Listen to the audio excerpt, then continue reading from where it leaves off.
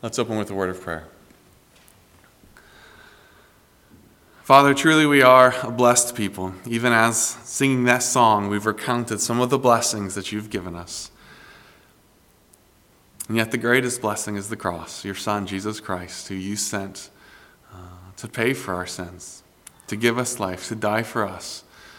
And all those of us who have faith, the blessings that we have in Christ, the hope that we have in a future.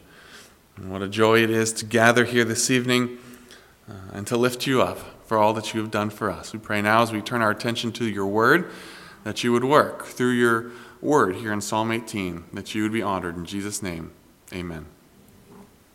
Psalm 18. It is a long psalm, 50 verses. So, we're going to jump right into it. Psalm 18. I'm going to actually start by reading the title because it helps give context to the psalm itself. Psalm 18, to the chief musician. A psalm of David, the servant of the Lord, who spoke to the Lord the words of this song on the day that the Lord delivered him from the hand of all his enemies and from the hand of Saul. And he said, I will love you, O Lord, my strength. The Lord is my rock and my fortress and my deliverer, my God, my strength, in whom I trust, my shield and the horn of my salvation, my stronghold. I will call upon the Lord, who is worthy to be praised. So shall I be saved from my enemies. The pangs of death surrounded me. The floods of ungodliness made me afraid. The sorrows of Sheol surrounded me. The snares of death confronted me. In my distress I called upon the Lord and cried out to my God. He heard my voice from his temple, and my cry came before him, even to his ears. Then the earth shook and trembled. The foundation of the hills also quaked and were shaken because he was angry. Smoke went up from his nostrils, and devouring fire from his mouth. Coals were kindled by him. He bowed the heavens also and came down with darkness under his feet. And he rode upon a cherub and flew. He flew upon the wings of the wind. He made darkness his secret place. His canopy around him was dark waters and thick clouds of the skies. From the brightness before him, his thick clouds passed with the hailstones and coals of fire. The Lord thundered from heaven, and the Most High uttered his voice, hailstones and coals of fire. He sent out his arrows and scattered the foe. Lightnings in abundance, he vanquished them. Then the channels of the sea were seen. The foundations of the world were uncovered at your rebuke, O Lord, at the blast of the breath of your nostrils. He sent from above, he took me. He drew me out of many waters. He delivered me from my strong enemy, from those who hated me, for they were too strong for me. They confronted me in the day of my calamity, but the Lord was my support. He also brought me out into a broad place. He delivered me because he delighted in me. The Lord rewarded me according to my righteousness. According to the cleanness of my hands, he has recompensed me. For I have kept the way of the Lord, and have not wickedly departed from him, from my God. For all his judgments were before me. I did not put away his statutes from me. I was also blameless before him, and I kept myself from my iniquity. Therefore the Lord has recompensed me according to my righteousness, according to the cleanness of my hands in his sight. With the merciful, you will show yourself merciful. With a blameless man, you will show yourself blameless. With the pure, you will show yourself pure. And with the devious, you will show yourself shrewd. For you will save the humble people, but will bring down haughty looks. For you will light my lamp. The Lord my God will enlighten my darkness. For by you I can run against a troop. By my God I can leap over a wall. As for God, his way is perfect. The word of the Lord is proven. He is a shield to all who trust in him. For who is God except the Lord? And who is a rock except our God? It is God who arms me with strength and makes my way perfect. He makes my feet like the feet of deer and sets me on high places. He teaches my hands to make war so that my arms can bend a bow of bronze. You've also given me the shield of your salvation. Your right hand has held me up. Your gentleness has made me great. You enlarged my path under me so my feet did not slip. I have pursued my enemies and overtaken them. Neither did I turn back again till they were destroyed. I have wounded them so that they could not rise. They have fallen under my feet. For you have armed me with strength for battle. You have subdued under me those who rose up against me. You have also given me the necks of my enemies, so that I destroyed those who hated me. They cried out, but there was none to save, even to the Lord, but he did not answer them. Then I beat them as fine as the dust from the wind. I cast them out like dirt in the streets. You have delivered me from the strivings of the people. You have made me the head of the nations.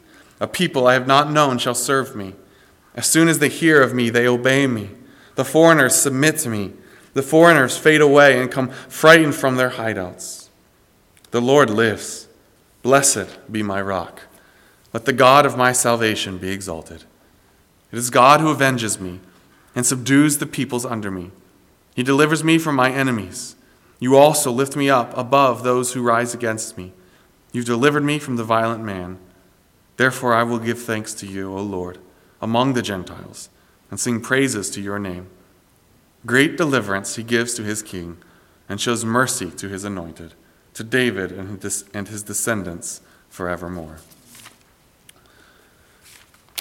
Psalm 18 is obviously a very long psalm. In fact, as you work your way through it, it's kind of a winding psalm as well. It's difficult. It's one of those psalms. It's difficult to put into an outline because it's like a winding path, and sometimes it doubles back, and there's themes that follow its way through. Psalm 18 is really a summary of David's whole life in retrospect. Specifically, Saul is mentioned when David was delivered from Saul, but it also says when he was delivered from the hand of all his enemies. And the title there. It seems best to understand that as David, looking back, as he's come to the end of his life, he looks back and he sees the goodness of God. He sees how God has delivered him from those greatest enemies that he ever faced, from the greatest multitude of enemies. From them all together, God has delivered him from each and every one. As he works his way through Psalm 18, he's singing of the greatness of this God, his majesty, and the fact that he deserves to be exalted. What's interesting, that Psalm 18 is also in 2 Samuel 22. That's where it first appears, in 2 Samuel 22. There's a few differences, but that's its first, where it first appears. So as we come to Psalm 18 this evening, it kind of is sandwiched between an opening song of praise and a closing song of praise. And then in the middle is his testimony of what God has done. Start out with the opening song of praise. He says, I will love you. That love is different than the other word, love, that is often used in Scripture. It's different than covenant love. David is saying here, I will love you with a deep and intimate, a personal love. I will love you, O Lord, my strength. Lord is my rock, my fortress, my deliverer. My God, my strength in whom I trust, my shield, the horn of salvation, my stronghold. David uses several words here to describe God. God is the one who protects him. He's his defense. He fights for him. And yet at the same time, he's his offense. He defends him and he goes on the offense for him. He's a rock. The idea is something that is immovable. It's not a boulder that can just be rolled or pushed. It's more of the idea of a mountain. Something that is completely immovable. He's my rock, my fortress. The one who delivers me. And then in verse 2 he goes, my God. My God. My God, my personal God. The God with whom I trust, the God with whom I have a relationship. I think that's important to note because Psalm 18 is possible only because God is David's God. His hope is not in the idols of his time, the idols of his enemies, the false gods of those who oppress him. His hope is in Yahweh, and Yahweh is his God. He is my God. He is my strength. He's the one in whom I trust. Again, more words of defense. He's my shield. He's my stronghold. He's my horn of salvation. Again, more of an offensive word. He's my power, my strength, the one who goes before and gives salvation. This is who God is. Therefore, I will call upon the Lord. I will love you, and I will call upon you, and I will trust in you. There's three actions of David in those first three verses, and they're in response to who God is. He's my rock, my fortress, my deliverer, my shield, the horn of my salvation, my stronghold, my strength. I will love him. I will trust him. I will call upon him. Because he is worthy to be praised. And I will be saved from my enemies. So David starts with this song of praise. These first three verses, kind of a summary. This is where I'm going. This is who God is. This is how I respond to him. This is what he's worthy of. As you get to verse 4, he gets more into the details. The pangs of death surrounded me. The floods of ungodliness made me afraid. The sorrows of Sheol surrounded me. The snares of death confronted me.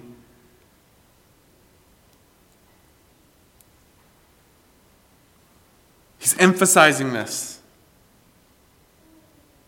He was surrounded. He was afraid. Again, surrounded, confronted.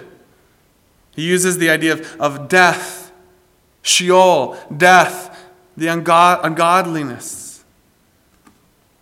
He is stressing the fact of the complete hopelessness of the situation in which he finds himself. His enemies who are greater than him surround him and they are holding him down.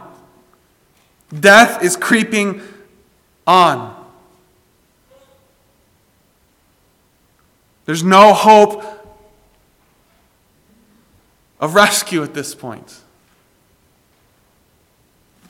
He's like the man condemned to hanging, standing there with the hood over his head and the rope around his neck, and all that's left is that floor to drop. And he's standing there, and in that moment, he has no hope. There's nothing else that he can do. His enemy has won, and yet, in my distress, in this hopeless situation, I called upon the Lord. I cried out to, and there it is again, my God. He's my God, and I cried out to him. And here's David's hope. He had no hope in himself. He had no hope in his friends. His situation was hopeless except for his hope in his God. Because he cried out to his God, and he heard my voice. From his temple, from his dwelling place, from heaven, where he dwells, he heard my voice. My cry came before him, even to his ears. This coming Sunday morning will be in Malachi 3, verses 16 to 18. And Malachi, we'll touch on this again Sunday morning, obviously, but Malachi has been one of those books where it just seems like the people can do nothing right. They just don't get it. And it's frustrating. And yet we'll come to these three verses this week. And finally, it's like a drink of cool water. It's refreshing. Because this week we'll come to this passage where the faithful, those who fear God, speak to each other and they call out to God and God responds to them and he says, I will remember you. I will remember the faithful. There is a faithful remnant and I will not cast them out. They call out to him and he hears them. That's what we see here with David as well. He's in this situation and he calls out to his God and he hears him. His cry comes to his ears. In the next several verses, we see who this God is. We see his power.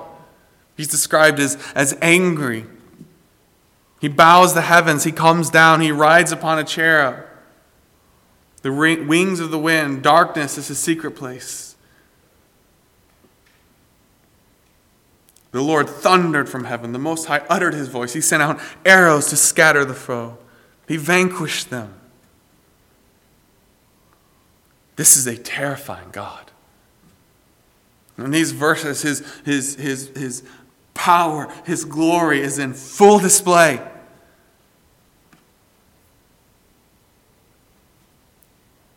What hope do David's enemies have in the face of such a God? And what hope does David have with this God at his defense? In fact, you see that contrast here. In verses 7 through 15, you see it just leaves you in awe of the power of this God. He's terrifying. And you come to 16 through 19, and you see his tender mercy towards his own. He sent from above, and he took me. He drew me out of many waters. That's a reference back to that when he repeated, death, Sheol, death. I'm surrounded. I'm done for. But he came. He came from above, and he took me out of those waters. He delivered me from my strong enemy, from those who hated me. They were too strong for me, but not for my God. Verse 18, the end of verse 18, the Lord was my support.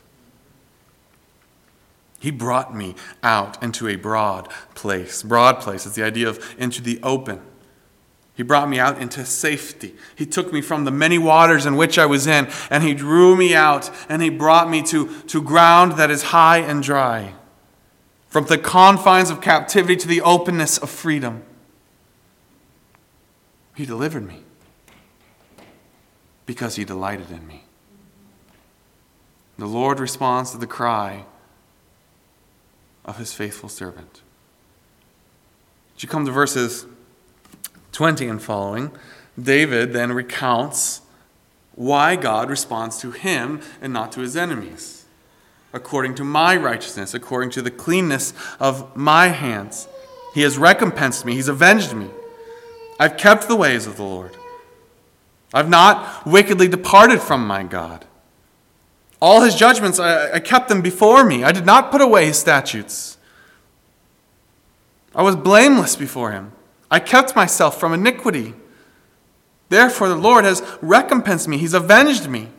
According to my righteousness, according to the cleanness of my hands in his sight. We saw a passage like this last week in Psalm 17, verses 3 to 5.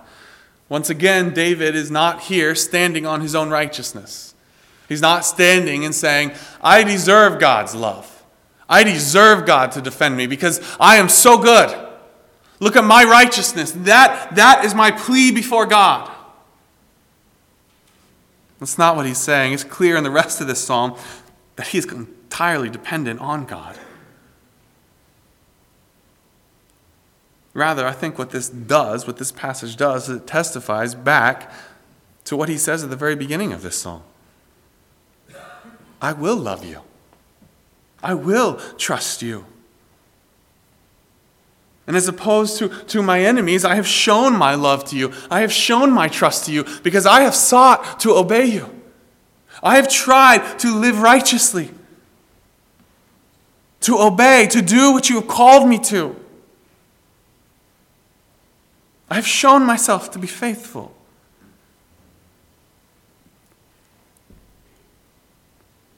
And the Lord rewards the righteous. He comes to the defense of his own. In fact, as you get into verses 25 and following, you see that there's a correlation between obedience and blessing here. With the merciful, you show yourself to be merciful. Blameless, you show yourself to be blameless. With the pure, you show yourself to be pure. Yet, with the devious, with the twisted, with the perverse, you show yourself to be shrewd. You deal wisely with them. You deal rightly with them.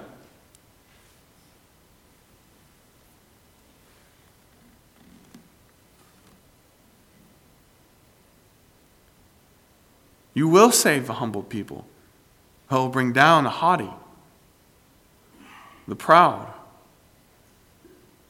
There's a correlation between obedience and blessing and disobedience and curse. We've seen that even in Malachi as we've been working our way through that. There's a correlation there. So God's reaction to David is a cause for thanksgiving, but it should not be a surprise. Because God always acts for the benefit of the righteous.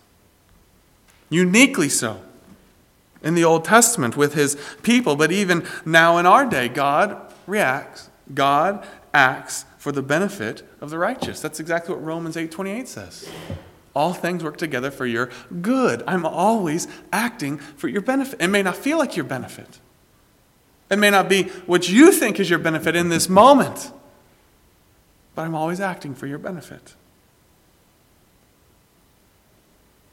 David goes on, for by you I can run against a troop. By my God I can leap over a wall. With God at his defense, with this righteous God, this just God, this powerful God, no one can stand against him. He can run against a troop, against an army. He can leap over a wall. As for God, his way is perfect. The word of the Lord is proven. He is faithful, he is true. He's a shield to all who trust in him. Not just me, to all who trust in him. For who is God except the Lord? And who is this rock except our God? The next several verses, David goes on then to note that it's the Lord who brought David all of his successes. It's not because of me. It's not because of my strength. It's not because of my mighty men who I've gathered around me. It's because of the Lord. Notice the next several verses. He makes my feet like the deer. Sets me on the high places. He teaches my hands to make war. My arms can bend a bow of bronze. God gives him a strength to bend a bow, even made of bronze. He's my strength. You. We just look at the words here. He, you, your, you. You give me a shield of salvation. Your right hand held me up. Your gentleness made me great. You enlarged my path under me, so my feet did not slip. David is entirely dependent on God. It is God's grace that sought David and called David. It's God's grace that sustained David. And it's God who's defeated David's enemies. And David understands that. In the next several verses, he goes back and forth between what he has done and then what God has done for him. I pursued my enemies. I did not turn back until they were destroyed. I have wounded them. But you armed me. You subdued under me those who rose up against me. You gave me their necks of my enemies. And so I destroyed them. In verse 41, they cried out, but there was none to save. Even to the Lord they cried, but he didn't answer them. Because the Lord hears the cry of his own, of those who trust in him. He is David's God. And he hears David's cry. Verse 42, so I beat them. I cast them out. But look at this. You delivered me. You made me the head of nations. David recognizes the sovereign hand of God over his life. Verses 43 to 44 to 45. Because you are my God, and because you are great, I have been successful. That's what David's saying here. Yes, these are things that I have done, and yet he's recognizing, I did this, but you gave me the strength. You went before me. You acted on my behalf. And so we come again to the closing song of praise. The Lord lives. Blessed be my rock. Let the God of my salvation be exalted. The God of my salvation, both physically for the physical enemies that David faced and spiritually. He's the God of salvation, and he deserves to be exalted, to be lifted up. It is God who avenges me. He is the one who subdues people under me. He delivers me from my enemies. You also lift me up above those who rise against me. You have delivered me from the violent man. It is very clear in this psalm that David realizes his complete dependence upon God. It is God who has done this. Therefore, my response, I will give thanks to you, O Lord, among the Gentiles. I will sing praises to your name. And in verse 50, he closes with an affirmation of the Davidic covenant. Great deliverance he gives to his king. He shows mercy to his anointed, to David and his descendants forevermore. That's what you promised me, God. You promised me, and you are faithful, and you will do it. You will show mercy to me and to my descendants forevermore, as God promised in his covenant.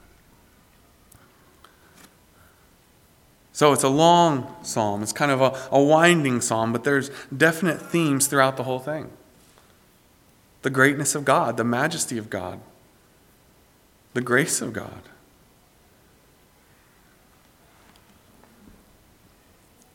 I think it is important, as we noted Sunday morning when talking about Malachi, and we noted the specific covenants that they were under, the blessings and the curses and the promises that God had given them.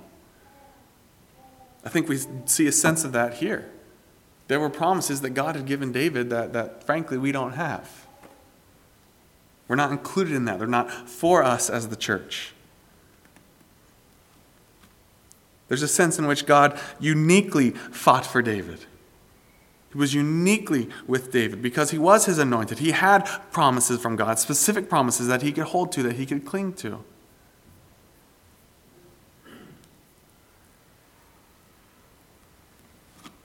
And as we mentioned Sunday morning, we have promises as well.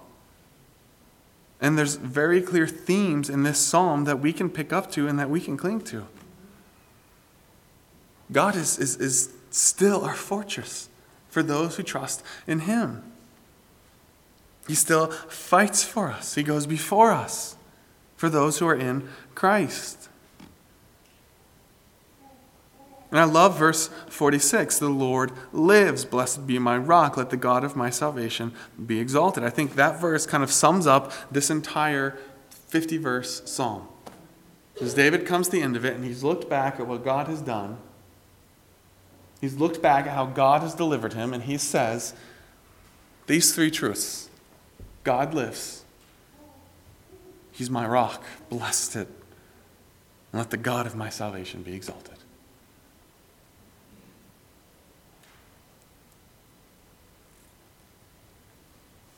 Brothers and sisters, our God lives. He has conquered death. He has risen again. He is our rock. And he deserves to be exalted. So the application would be this: the Lord lives. Because the Lord lives, the righteous have hope. Who are the righteous? Those who trust in the Lord. Those who are in Christ. Therefore, let those who trust him exalt him. Let those who trust him exalt him.